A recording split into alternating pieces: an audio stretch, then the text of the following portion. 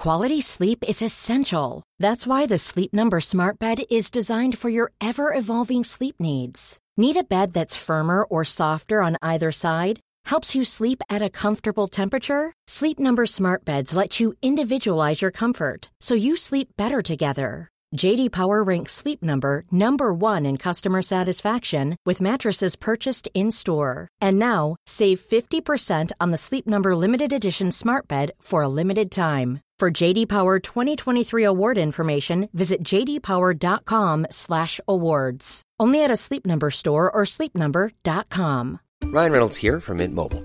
With the price of just about everything going up during inflation, we thought we'd bring our prices down. So to help us, we brought in a reverse auctioneer, which is apparently a thing. Mint Mobile Unlimited Premium Wireless. How to get 30, 30, how to get 30, how to get 20, 20, 20, how to get 20, 20, how to get 15, 15, 15, 15, just $15 a month? Sold! Give it a try at mintmobile.com/switch. $45 up front for 3 months plus taxes and fees. Promo rate for new customers for limited time. Unlimited more than 40 gigabytes per month. Slows full terms at mintmobile.com.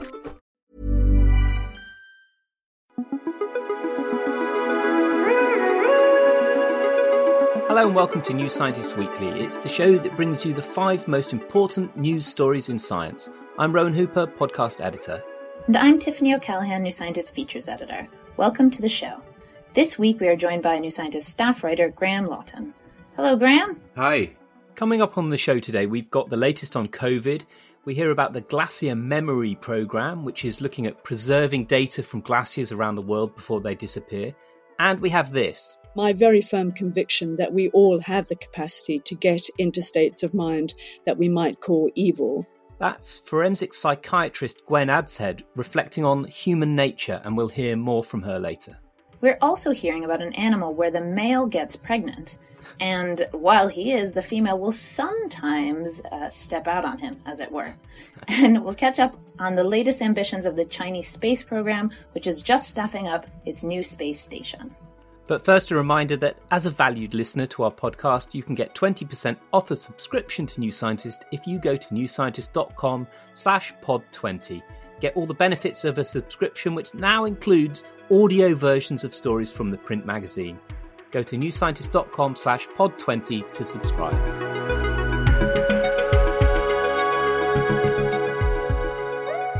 We start this week with a COVID update. Worldwide, there have been more than 3.8 million deaths now from COVID-19 and 180 million confirmed cases. In the UK, there is a new wave fueled by the Delta variant of the virus, which is more transmissible than variants we've seen before. For this reason, the government is delaying the lifting of restrictions that were put in place to reduce the spread of the virus. England will now keep restrictions in place until the 19th of July, and Scotland the same date. So, Graham, our expert in all things COVID, why was this decision made?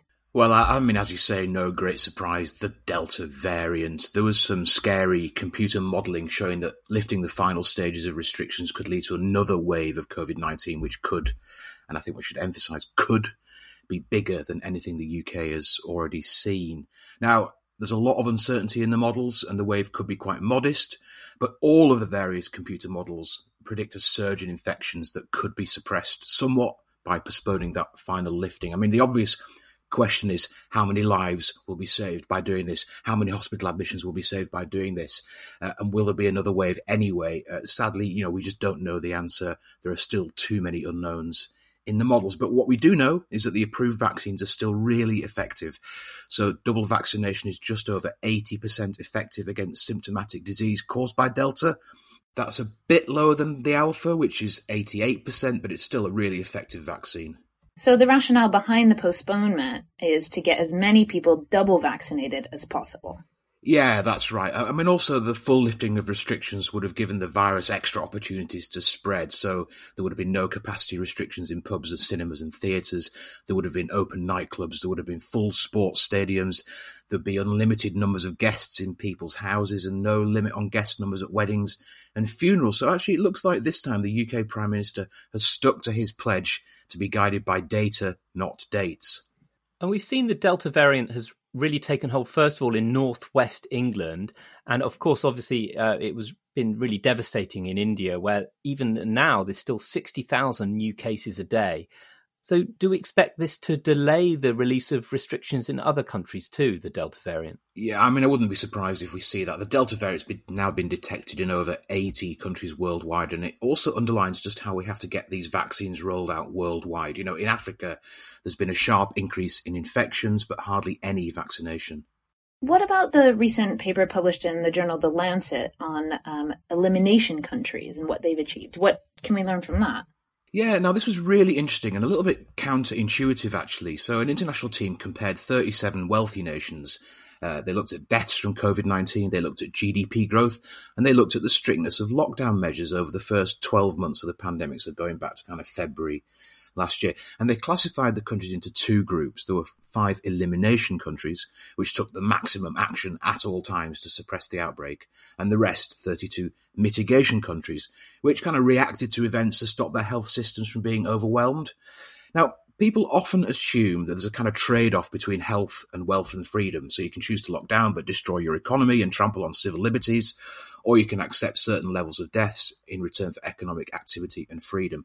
But what they found was that elimination countries did miles better on all of those measures, and I mean miles better. So which are the 5 elimination countries? So in alphabetical order, Australia, Iceland, Japan, New Zealand and South Korea. Now, they didn't succeed in eliminating the virus, but they set out to do so and they stuck to their guns. So apart from South Korea, which has one very tightly closed land border, all of the other countries that you mentioned are island nations. Yeah, well spotted. They are. And because elimination strategies, I mean, South Korea is effectively an island.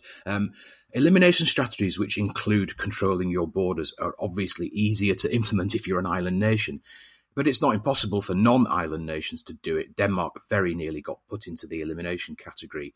And being an island nation doesn't guarantee success. You know, there is an island nation I could mention that did really badly on health, wealth and freedom. Yeah. So what are the other elements of an elimination strategy? So they are basically mass testing, supporting infected people to isolate, tracing people who've come into contact with infected people and helping them to isolate too, border surveillance and strict and stringent lockdowns when needed, as soon as they're needed. And of course, this analysis was retrospective. Is there anything that we can learn from it and apply going forward? Yeah, the pandemic is not over and it won't be for a while yet. And it's never too late to pivot to an elimination strategy. And of course, there may be another pandemic in the post at some point. And now it's time for a space travel update. And the news this week is all about China. Yeah, all about China. They've built a new space station. And on Thursday morning, the first mission carrying astronauts to it safely docked with the space station. It was 3 astronauts, and it's China's first crewed spaceflight in 5 years, so pretty big deal, just in that regard, but also because the 3 astronauts will actually spend 3 months on the Tiangong station, and that's the longest China has operated a crewed space mission so far. Yeah, it's all part of their strategy of fast iteration, and that sounds like something like, you know, a startup would do, like a nimble startup sort of language, but this is the Chinese Space Agency's method too, and they've built this space station. It's much smaller than the International Space Station. It's 90 tons. The ISS is 420 tons. But China is going to be building a bigger one next. So this one at the moment, Tiangong, it's planned to last for about 10 years. And they've got plans to put a space telescope up there, and Tiangong will be able to service this telescope. And that's all tied up with their lunar ambitions too, isn't it? Yeah, and we've been hearing about that this week too. They're going to collaborate with the Russians. They're also going to be sending cosmonauts to Tiangong. And it's all part of the International Lunar Research Station collaboration between Russia and China to build a moon base. It's going to be at the South Pole. That's where all the good stuff happens, at the South Pole of the moon, because there's good places to get water, ice and solar power from there. At the moment, you know, they call it the International Lunar Base, and at the moment it's just China and Russia. But they are, on paper at least, very open and encouraging other nations to join. There's so much going on in this space right now, with NASA's Artemis moon program and private space companies also planning moon missions, and the European Space Agency has its own plans and missions in preparation too. It's a really exciting time. It really is an exciting time. I mean, people were excited in the 60s with the Apollo program, but this is bigger than that. These are the years when we're going to establish a permanent base on the moon. It's really amazing. And China's plans are really well advanced. They've got a roadmap for construction for between 2026 and 2035. They have it all mapped out. The missions, the rockets needed to get up there and start making a fully operational fully operational lunar base. So, and as well as that, there's the retirement of the International Space Station, which is slated for 2024. It could mean Tiangong is the only operational space station we've got. So it's all happening. And, I mentioned the South Pole. That's where everyone wants to be. And wouldn't it be amazing if the Artemis lunar program from NASA joined up with the International Lunar Research Station and made a truly international lunar base there?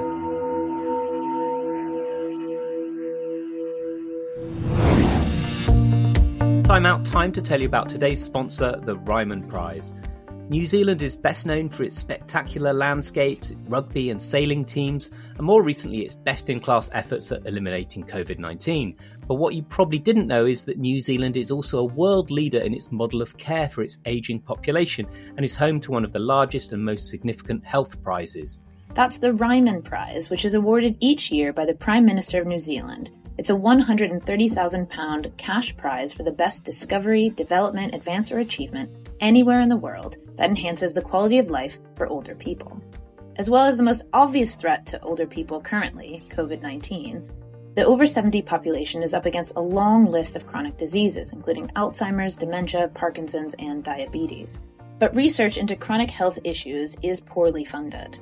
The Ryman Prize aims to help fix this by finding the best and brightest in the world and rewarding them for their efforts. Last year's Ryman Prize was won by world-leading cognitive impairment, Alzheimer's and dementia researcher Professor Maja Kivipelto of the Karolinska Institute in Stockholm.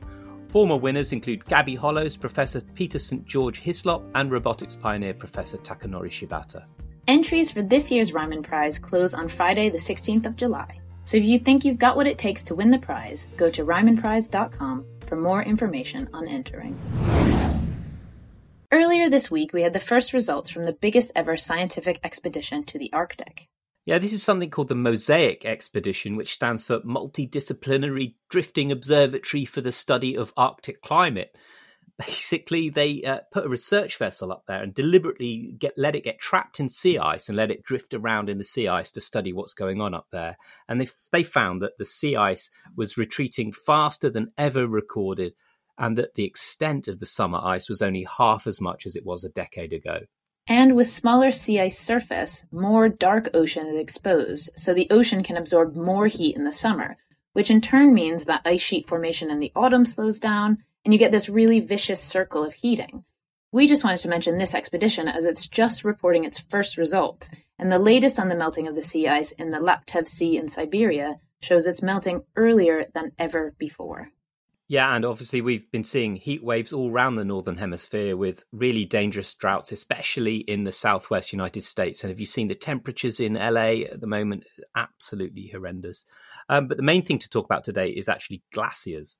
Yes, this week in the magazine, we have a feature on the Ice Memory Project, which is a program about archiving and preserving material and data from glaciers and ice cores from glaciers. And talking about the Arctic sea ice, there are similar stories about glaciers. According to a study in 2019, more than 9,000 billion tons of glacier ice was lost between 1961 and 2016. That was a study led by Michael Zemp, director of the World Glacier Monitoring Service, and he describes this as equivalent to an ice block the size of the UK with an average thickness of 44 meters. And that will have added 27 millimeters to the average global sea level. Yeah, that blows my mind. An ice block the size of the UK with a thickness of 44 meters. I mean, you think you understand the problem of and the extent of melting ice. And, we've seen those images of, time-lapse images of alpine regions at a glacier, a few decades ago and what it looks like now. But that's just a whole new way of putting it. It is absolutely staggering when you kind of manage to get your head around it like that. Yeah. And this program is all about capturing data from that ice before it disappears. Yeah, because they're literally time capsules, aren't they? And that's one of the coolest things about glaciers is the way they build up over thousands of years You get them when snow falls on like a mountaintop or something, and the amount that settles exceeds what melts. So it builds up, and the snow at the bottom actually gets compacted into glacial ice from all the pressure on top from the snow. And that means the deeper you go, the older that ice is. And stuff gets trapped down there, effectively like fossils, preserved for tens of thousands of years. And if you go to the massive ice sheets in Greenland and Antarctica, some of the ice dates back hundreds of thousands of years. So sometimes bodies pop out of them, which is, a bit of a morbid turn. Well, wait until the discussion later. But, we had Otzi the Iceman. He was killed and trapped in ice more than 5,000 years ago. Yeah, there are all sorts of, again, a bit morbid, but all sorts of dead bodies thawing out, often well preserved, but not really the stuff you'd necessarily want to, stumble across, like reindeer riddled with anthrax spores or ancient dead people. Yeah. But actually, it's these ancient relics trapped in the ice for millennia that the Ice Memory Project is all about. Not so much dead bodies, but bits of dust and even pockets of air and chemicals and whatever can give scientists clues to all sorts of things that have been going on far into the Earth's past. Like what? There are all sorts of things, which we go into great detail in the piece, but it's all perfectly preserved in these glaciers that are now melting, so there's a real urgency to this project. Yeah, there is a real urgency to get these samples before they disappear, and also to act. Well, obviously, we know we have to act to stop emissions and try and slow the ice melt. Yeah, the loss of glaciers is causing a lot of problems. A lot of rural communities in South America and Central Asia rely on seasonal ice melt for water in the dry season, and that ice is disappearing. And on that note, we'll leave it, but do check out the piece on the Ice Memory Programme, and we'll post a link in the show notes. Now it's time for Life Form of the Week, and this week it's seahorses, which are of course fish, never mind. Not horses. Yeah. But they are very lovely looking fish. They're lovely looking, and they're really interesting because they're a great example of sex role reversal. This is a term from zoology that means a situation where the typical functions that you associate with one sex are switched to the other one. And in this case, the female lays eggs inside the male in a special brood pouch, and he broods them until they hatch, and then he looks after the young. Yeah, I wouldn't mind seeing male pregnancy in a few more species, in fact. But the story this week isn't actually about that, is it? No, it's about fidelity and the limits to monogamy in seahorses. And this is something quite nice about them, is they usually form pair bonds that last for months or even sometimes years. The male and female live quite close together, and they meet up at daylight. And they have what's called morning greetings time. That's not a euphemism, I don't think. It's just like an actual greeting. They reinforce this pair bond. They swim along in parallel, and they brighten their hues, and they even dance together. Oh, that sounds so nice. Yeah. So what happens is the couple, they mate quite actively, except when the male is pregnant for about 12 to 20 days. And when he's done with that and he gives birth to his brood, they start mating again. And the female generally doesn't shag around during that time that he's pregnant. To use the technical term. Yeah. She stays faithful to that male. And scientists have now figured out that it's his scent that keeps her faithful. And they did experiments that either block these morning greetings or the sight of the male or his odour. And they found that it was the smell that keeps her faithful. Isn't that so often what keeps the romance alive? Speak for yourself. In the experiment, 3/4 of the females that hadn't been able to smell their mates chose another male to mate with instead of the one who'd just given birth to her children. Or maybe she forgot his scent during that time and fancied a different male. Now, we report a lot on advances in understanding of the human brain from either a neuroscientific level, but also from a psychiatric level. In other words, understanding how the brain works and how it goes wrong sometimes and causes mental illness. So I was really excited this week to speak with Gwen Adshead, who's a forensic psychiatrist and psychotherapist. She's been working for more than 30 years with some very ill people who've committed terrible crimes, and very commonly you'll see them described as monsters. But she's been working to understand them and to treat them. And I first asked her about the title of her new book, The Devil You Know. And I asked her if she's suggesting we all have the capacity for evil deeds.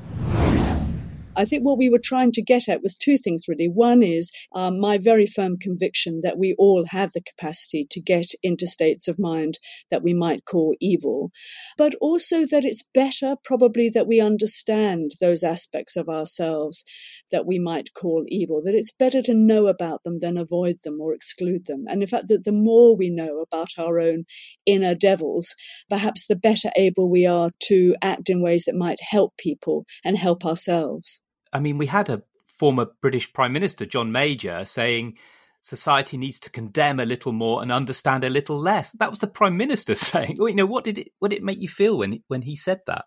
When he said that, it was very upsetting to me and my colleagues, and we discussed it at great length in different places, because it's always been part of social care for people with offenders with mental illnesses, and indeed prisoners generally. It's always been a very important part of social policy that we provide rehabilitation. And we do this, at least in part, because it's in all our interests that this happens. So what we're fighting against, I think, is what is a minority but loud voice, which says, no, we don't want to understand, we want to punish and we want to take revenge. And while I completely understand the emotions behind that position, I think that it's probably not feasible or workable in the long term, because it's in all our interests that people who've offended get some help to become safer in terms of not only their mental health, but in terms of their risk to others. I think the other thing people might shrink from is the idea that we all have the capacity for evil or for doing violent things or very dangerous things. Yes, well, the idea that we all have the capacity to do acts of great cruelty goes back to medieval times, if not before. So it's not really a new idea at all. But I've drawn on the work of a colleague of mine called Peter Aylward, who really first came up with this idea that capacity or that potential to get into evil states of mind really requires a number of factors to be present. And in the book, we set out how the risk factors for violence include very general things like being young and male, which are not much help really in terms of assessment or intervention, because it's far too general, but rather more specific kinds of risk factors then could be additive to risk. So if you add in substance misuse, if you add in some kinds of paranoid mental illness, and then if you add in kinds of extremes of exposure to childhood trauma without any support, then you can get to a situation where all these risk factors pile in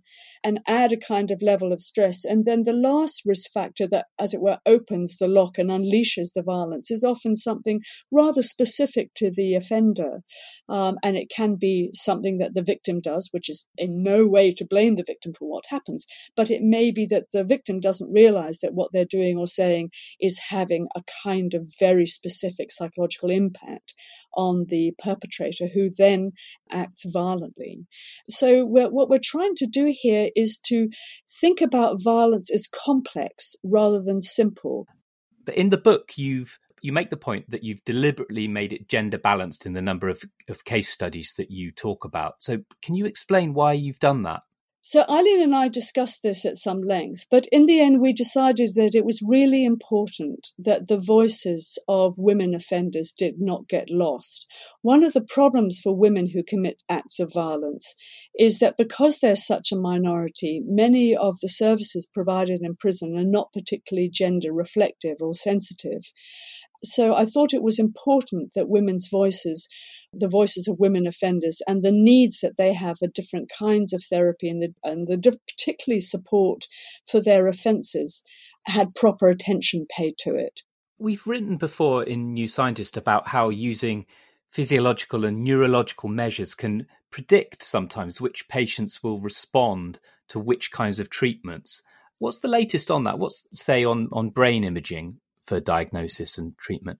I think when it comes to violence, it's complicated because violence itself is complicated. So if you do neuroimaging of people who've committed violent offences, the difficulty is that not all violent offenders are the same. And also you don't quite know who you're getting in terms of sampling bias, because not everybody who's violent goes to prison, for example. So the neuroimaging when it comes to violence is, I think, still, very much active work in progress, although interesting work in progress. When it comes to therapy, I think we're beginning to see some very interesting work around neuroimaging showing how brains respond to psychological therapies and showing how you can get different levels of action in different parts of the brain.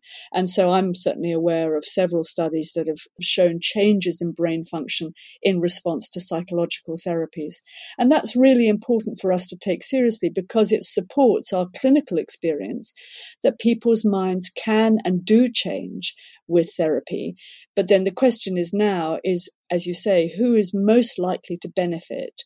I want to ask you about the role of genetics in mental illness. And, there's loads of literary references in the book. So I want to quote some Shakespeare at you, and you can probably guess what's coming. It's a line from The Tempest that's it's always stuck with me. It's when Prospero says of Caliban, he's a born devil on whose nurture can never stick. And that seems to me that Shakespeare is saying that Caliban is genetically evil. What's your take on this and in general about the role of genetics? And of course, we have Shakespeare to thank for the phrase nature and nurture or to blame, because that dichotomous way of thinking about things has been an absolute curse, really, because it's absolutely clear from the research, and this is over and over and over again, that nature and nurture interact. And I'm sure you and other listeners will be very well aware about the whole study of epigenetics, where we understand how environments impinge on how genes are expressed. And so the interaction of an environment with a genetic vulnerability can then change that gene to express itself in different ways. But when it comes to violence, we have no genes for violence. There are no genes for behaviors because violence and behaviors arise from the human mind. What's your motivation behind the book, and what do you hope people will take away from it? We set out to make this book a kind of invitation to come and see a world that people don't often want to look at, the world after the judge is sentenced, after the jail doors have shut, after people have been admitted to secure settings. What happens then? And I want people to come and see what I see and to learn what I've learned is that there is real potential for change and rehabilitation, and to see how hopeful we can be when we provide good quality services to people who've done terrible things. That was Rowan speaking with forensic psychiatrist Gwen Adshead about her work and her new book, The Devil You Know. That's all for this week. Thanks for joining us, and thanks to our regular guest, Graham Walton.